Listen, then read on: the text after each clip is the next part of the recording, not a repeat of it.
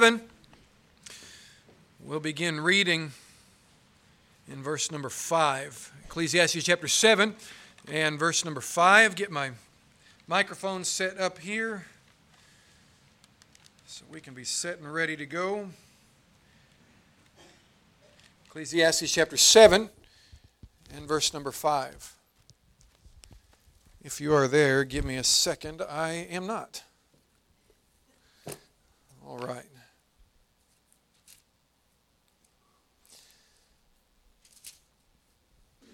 Verse number 5 of Ecclesiastes chapter 7 says this: "It is better to hear the rebuke of the wise than for a man to hear the song of fools. For as the crackling of thorns under a pot, so is the laughter of the fool.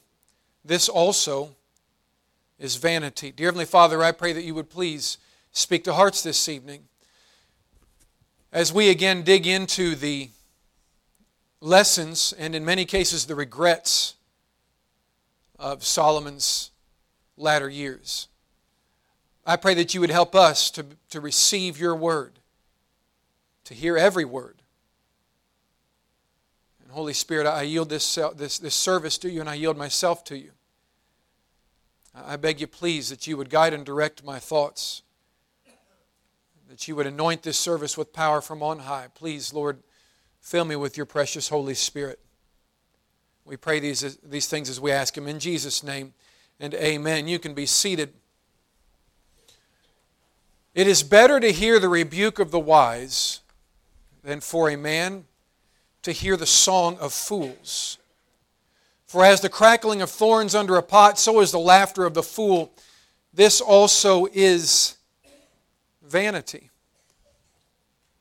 Some of the most foolish decisions that we make in life come when we surround ourselves with people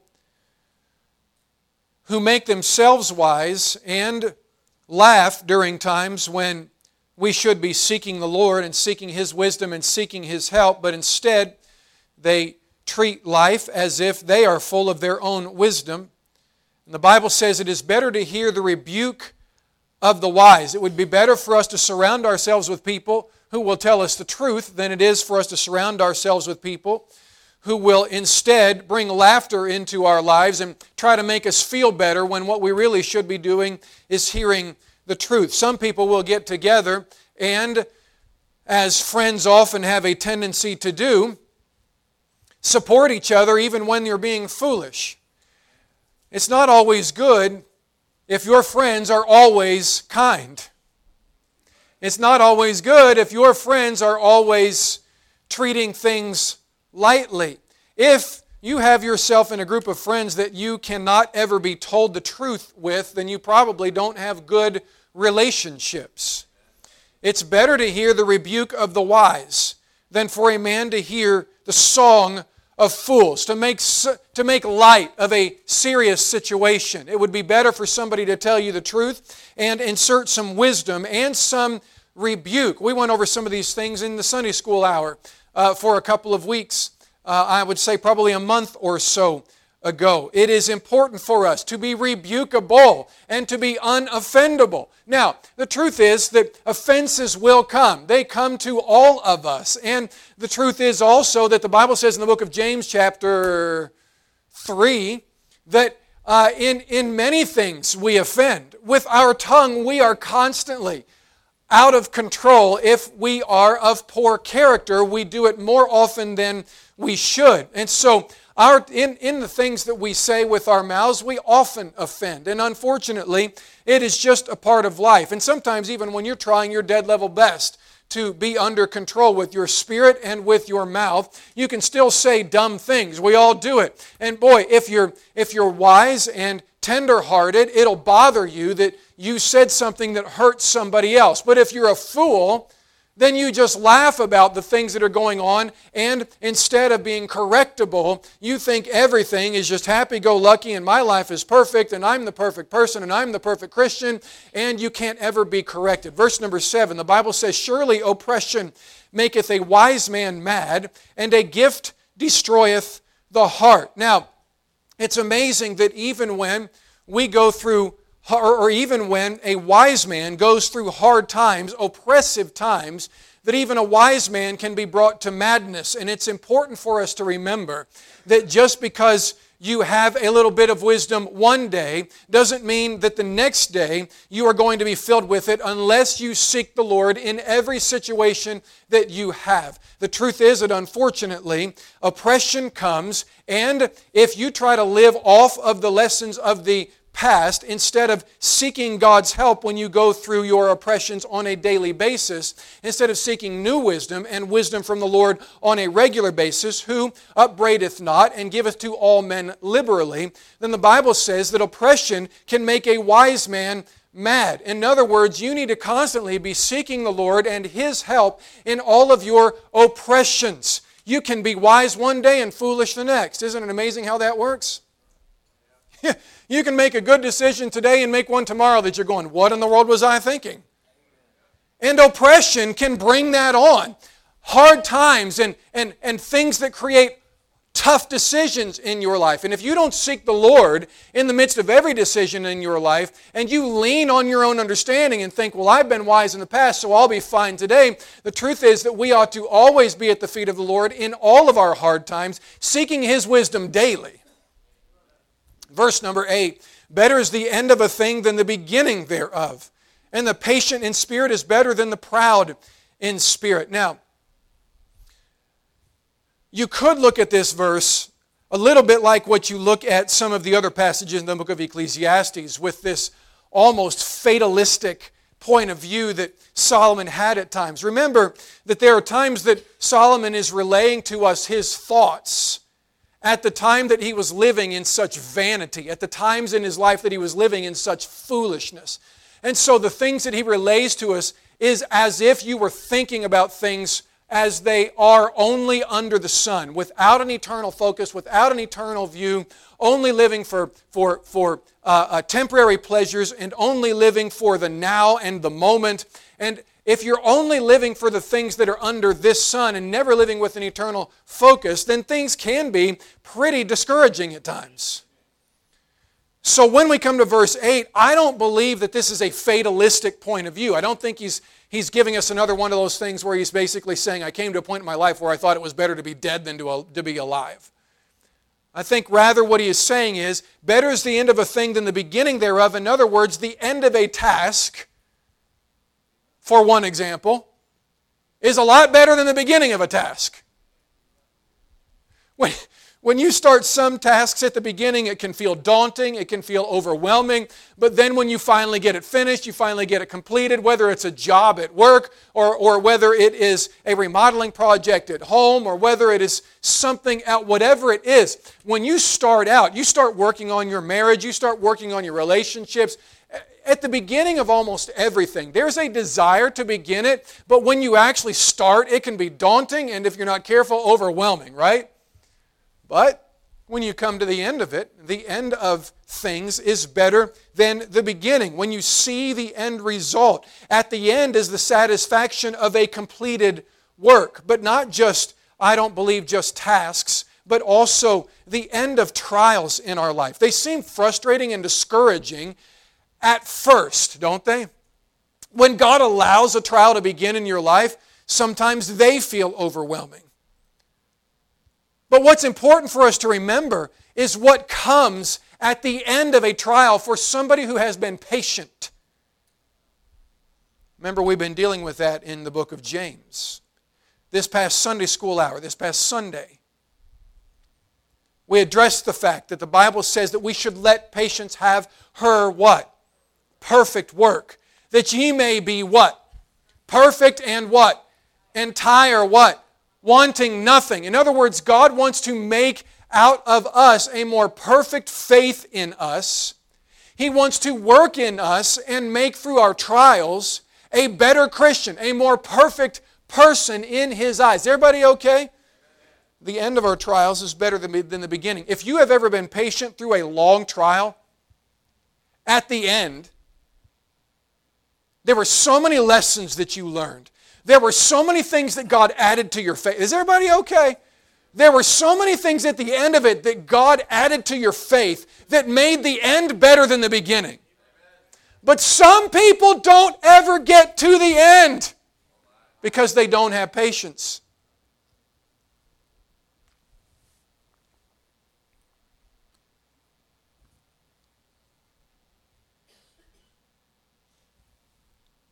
We see young people quit too soon on the Christian life because they don't have patience through the hard times. I've said this over and over again for, nearly all the years I've been preaching, but this prosperity gospel has ruined the mindset of what true Christianity really is. You don't get saved and then everything turns into sunshine and roses.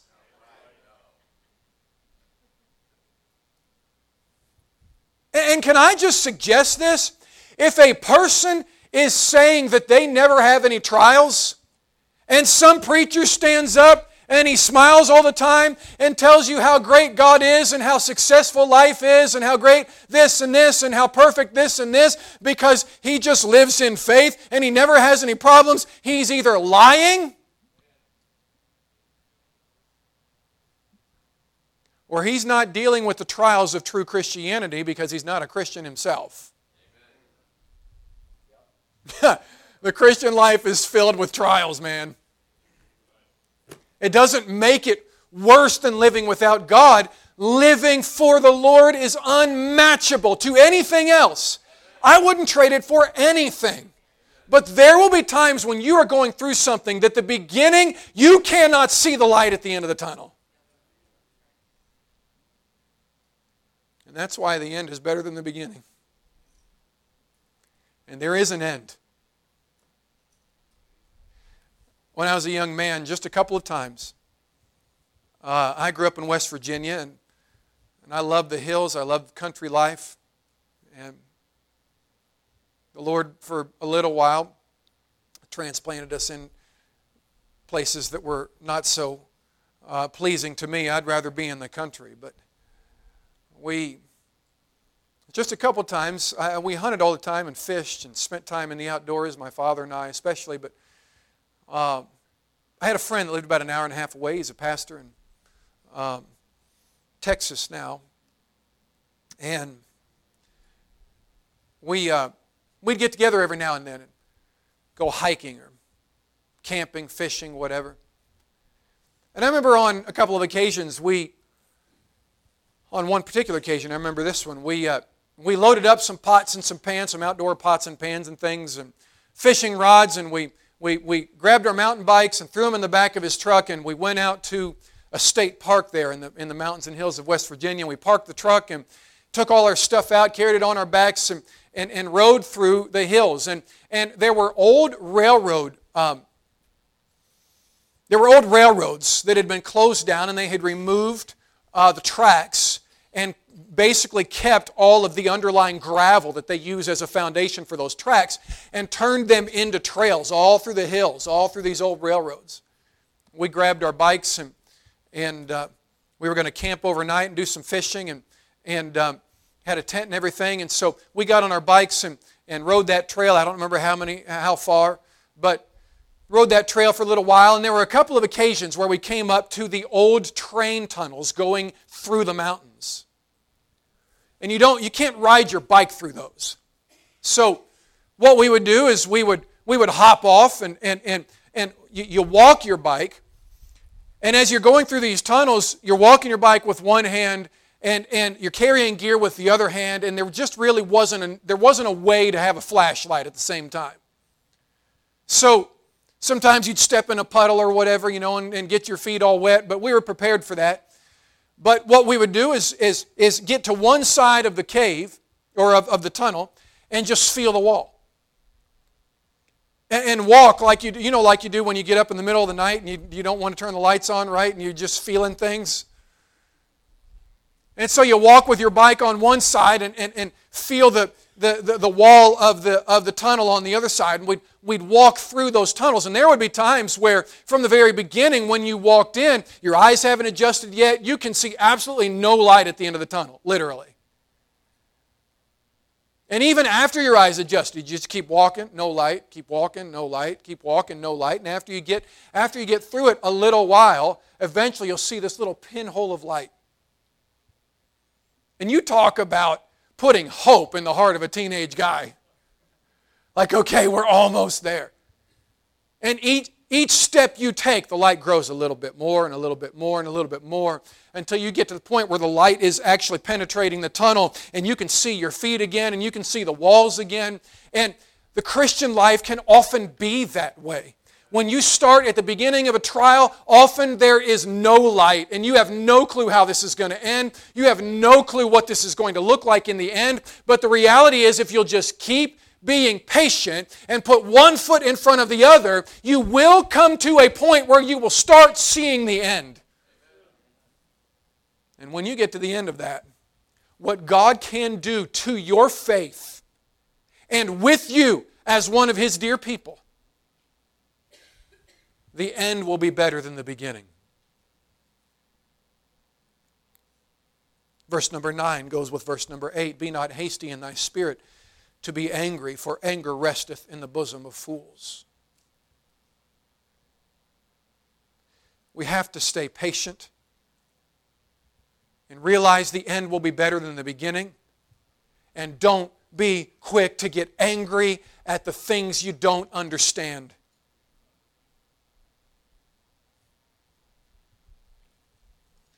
Verse number 10, say not thou, what is the cause that the former days were better than these? Hello? Does that sound familiar? What's the purpose of all this? Things were a lot better a year ago. Huh?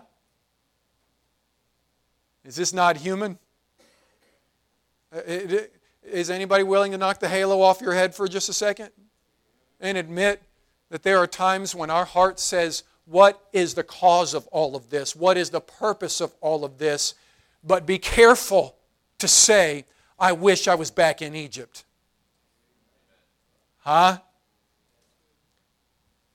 Because the mixed multitude fell a-lusting and they started saying, it would have been a lot better for us to stay back there.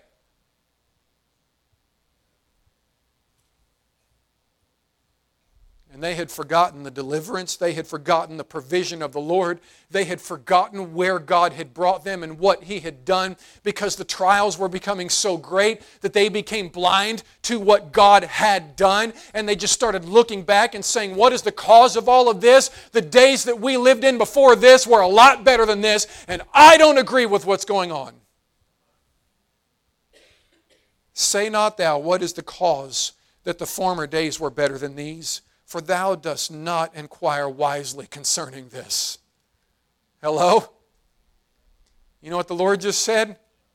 It's not a wise question. Don't wish that everything God has brought you through and everything He is trying to do in your life wasn't happening. It's a foolish question. Because if your desire is to be close to God, and if your desire is to grow as a Christian, there are going to be some days where there will be hardships, and it is not wise to ask questions like, why would the Lord put me through worse days than the ones I used to live through?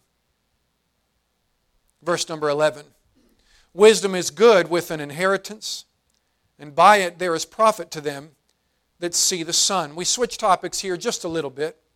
It's becoming a little bit like the book of Proverbs.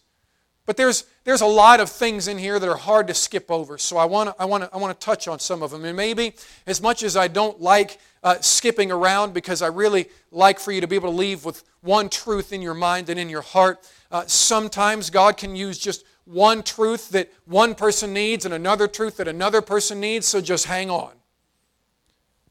Wisdom is good with an inheritance, but by it there is profit to them that see the sun. Now, let's look at verse number 12. For wisdom is a defense, and money is a what? Isn't that an interesting phrase? But the excellency of knowledge is that wisdom giveth life to them that have it.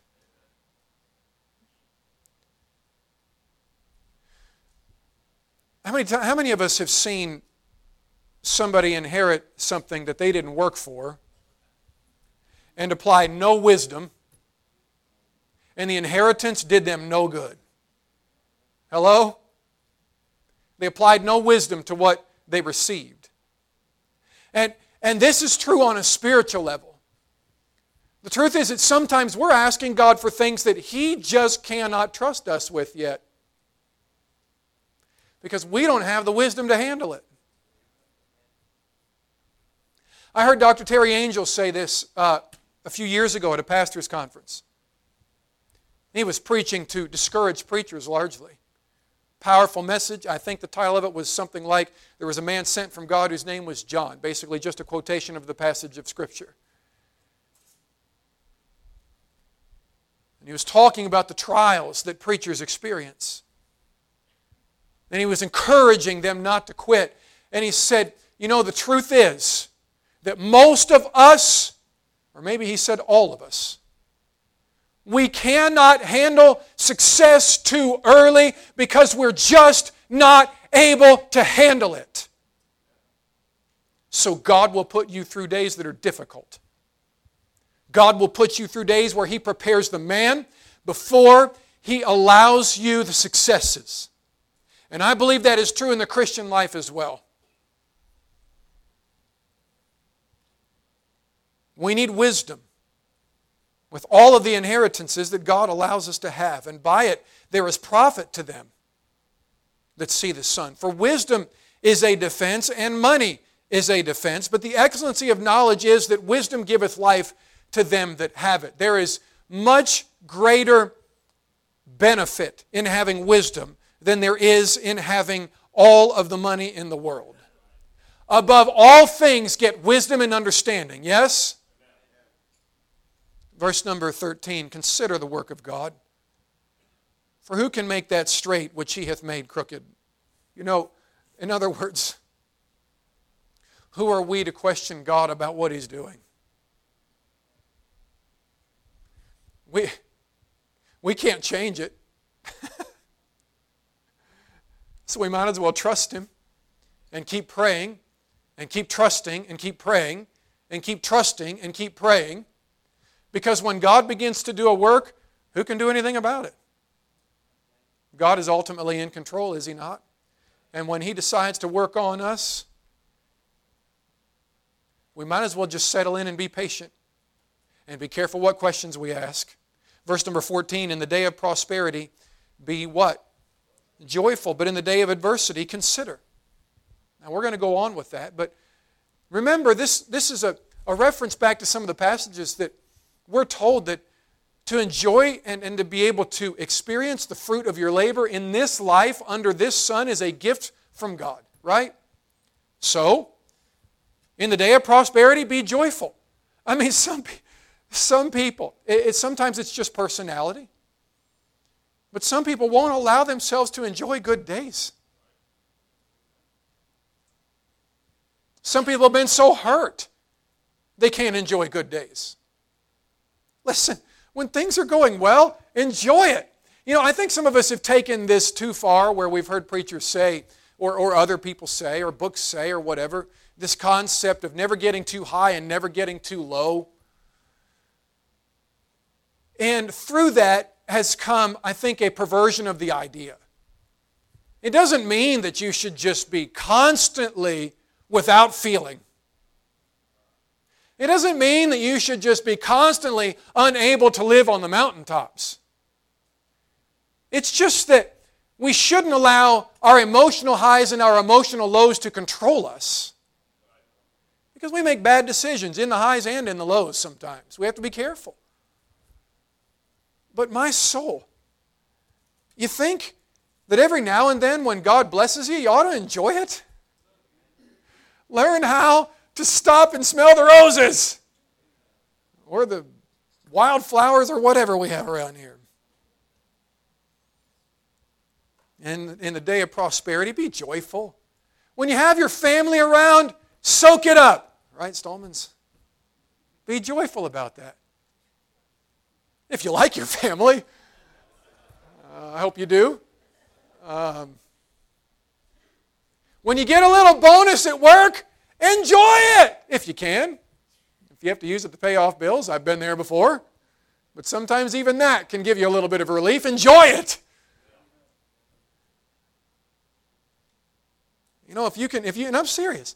You know, if you've been saving money to try to pay off bills and you get a little bonus at work, all right, use the majority of it to pay off your bills. But take like $15 of it and get a pizza. Yeah. Absolutely. I mean, tithe first. Not because I need the money or the church needs the money. The God will take care of His church. The God of heaven, I don't know why that came out that way. God will take care of His church. We're not concerned about that. But because of the blessings that come from us giving God what belongs to Him. But when God blesses you with something, enjoy it. Man, Christians, don't walk around all the time just, in order to be right with God, I'm not really supposed to enjoy anything in this life, only looking on the eternal. Don't live that way.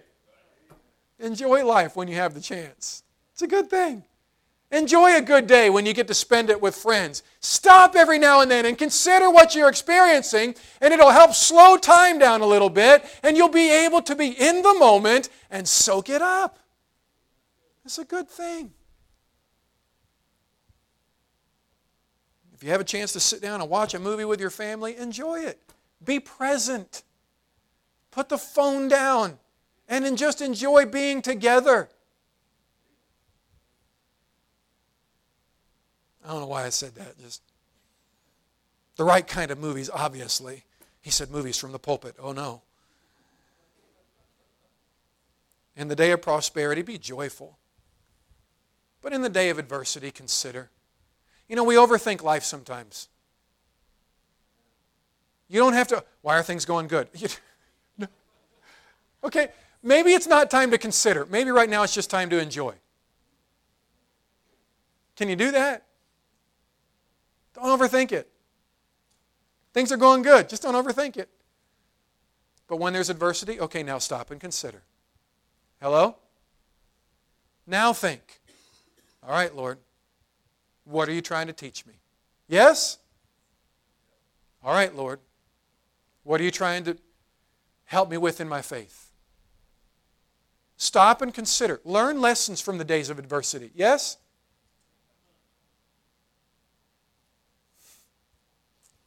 But don't overthink the joyful days. Just enjoy them. Enjoy Christmas. Brother Matt, enjoy Christmas.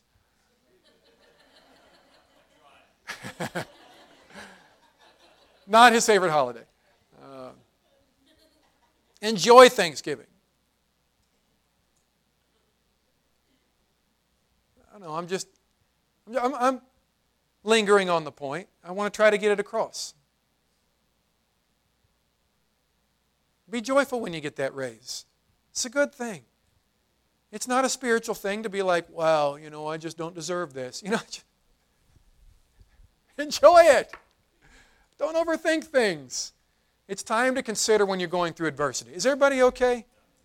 But if not, you lay your life with burdens that you don't need to carry in the good days. Let good days be good days. Let them. In the day of prosperity, be joyful. But in the day of adversity, consider. God also has set the one over against the other to the end that man should find nothing after him. I think. Now you study this out and determine what you think that means. But I think it just means, in my opinion, and there are different ways to look at that passage. So I could be wrong. But from what I understand, the Bible is saying that,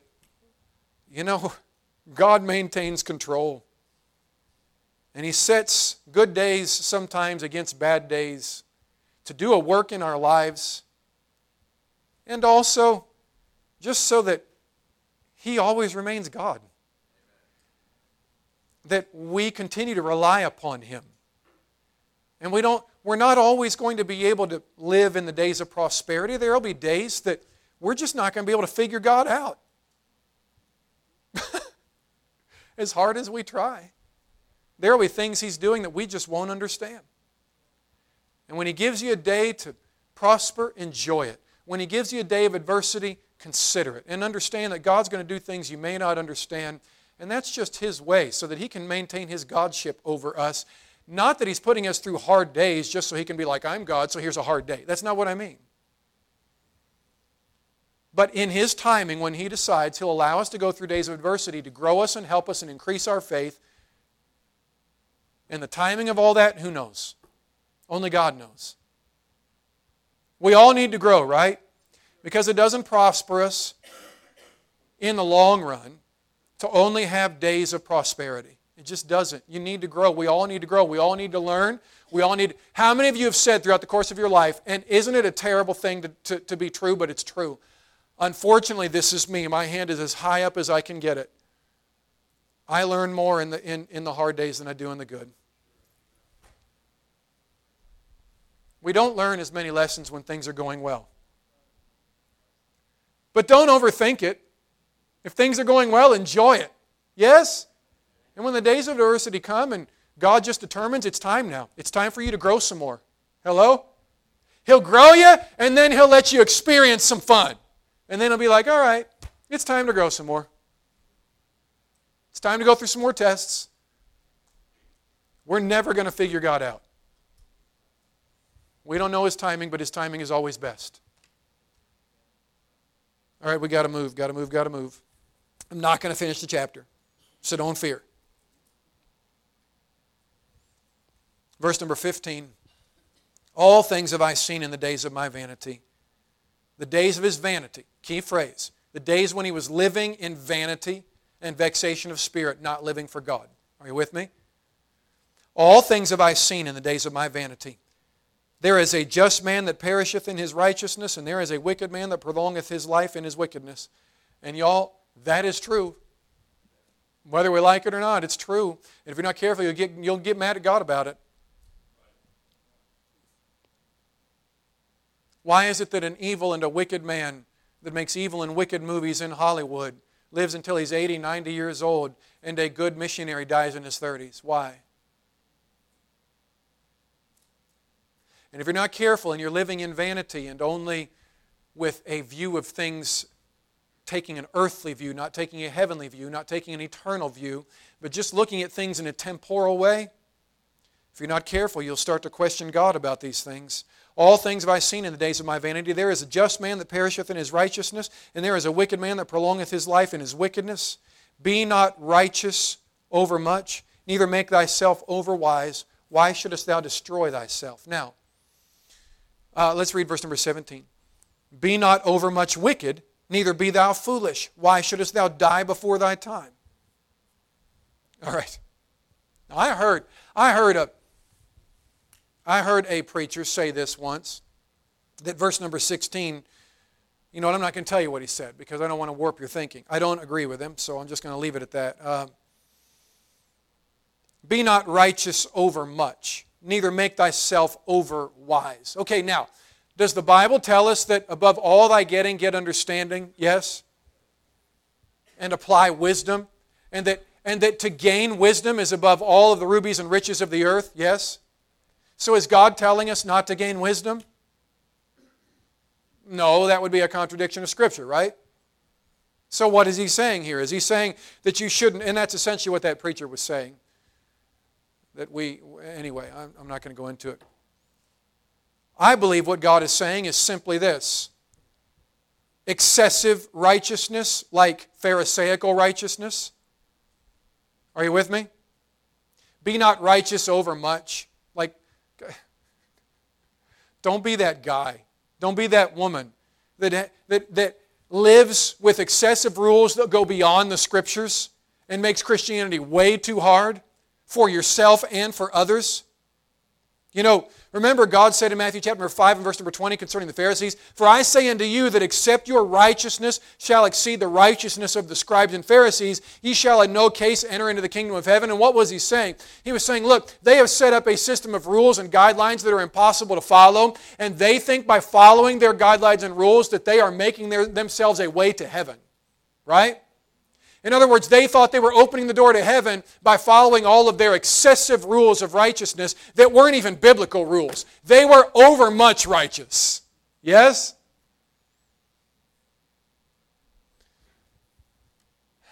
But I think there's also something else to that.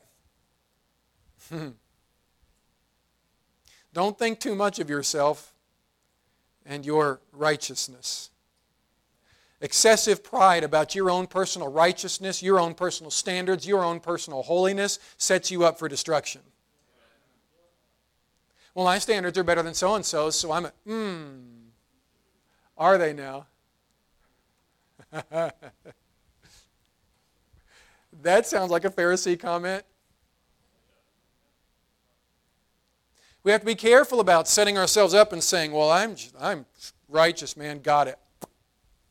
I got it done. Life is good. No, don't be over-righteous.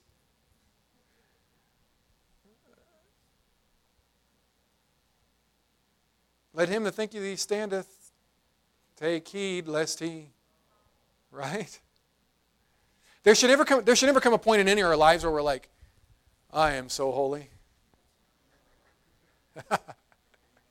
Man, do I got this one figured out.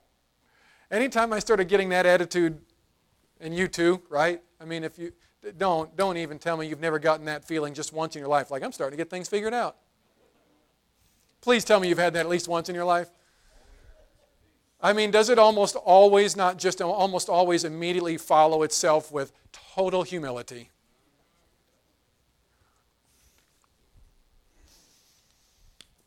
Oh, the stories I could tell about my own life.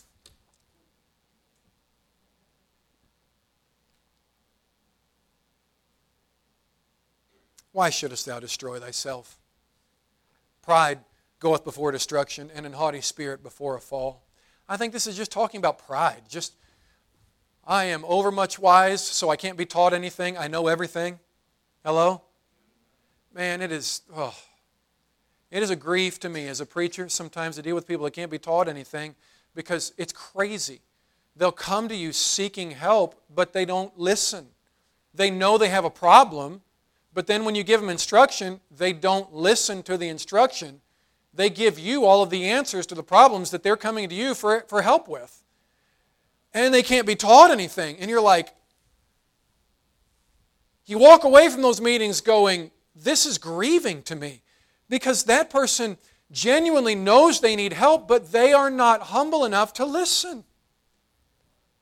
They know things are falling apart, but they won't humble themselves enough to take any instruction. Biblical instruction. I always try my best to point back to the Scriptures. If somebody comes to me for help, I try to use that as a guide. Not my personal understanding, not some psychology book I read. This is the book that we need to guide our lives with. So if you come ask me questions, don't get frustrated with me. If I say, well, the Bible says, well, I don't care what the Bible says. How should I? No. Oh, well, all right, then go find a psychologist. But you came to a preacher. If you want an answer for this and you expect me not to give you Bible, then don't come to the preacher. Go see the psychiatrist. Leave me out of it. But if you're going to come to me, I'm going to try my best to give you Bible answers for your problem. And we don't always like those Bible answers, because what we want often is when we're going through problems is to be coddled, because we're too proud to realize that we might actually be able to make some adjustments to help ourselves with those problems. We think it's everybody else's fault, so instead, we really just come seeking sympathy and agreement instead of real counsel. Preacher, I'm just really going through it, and I just wanted to tell you about it. I will listen to that all day long. But if you're going to ask me, so what do I do? I'm going to do my best to show you from this what the Bible says you should do. And that's not always fun, because we have our minds made up often about which direction we ought to go and what would be good for us, and the Bible doesn't always jive with that. Don't be overmuch wise. Why come to early destruction? Why do that to yourself? Right? And don't be overmuch righteous. Don't be so proud of yourself. We all are nothing but a bunch of sinners. All of us. All of us. Verse number 18, and we're closing. You see it? It is good that thou shouldest take hold of this.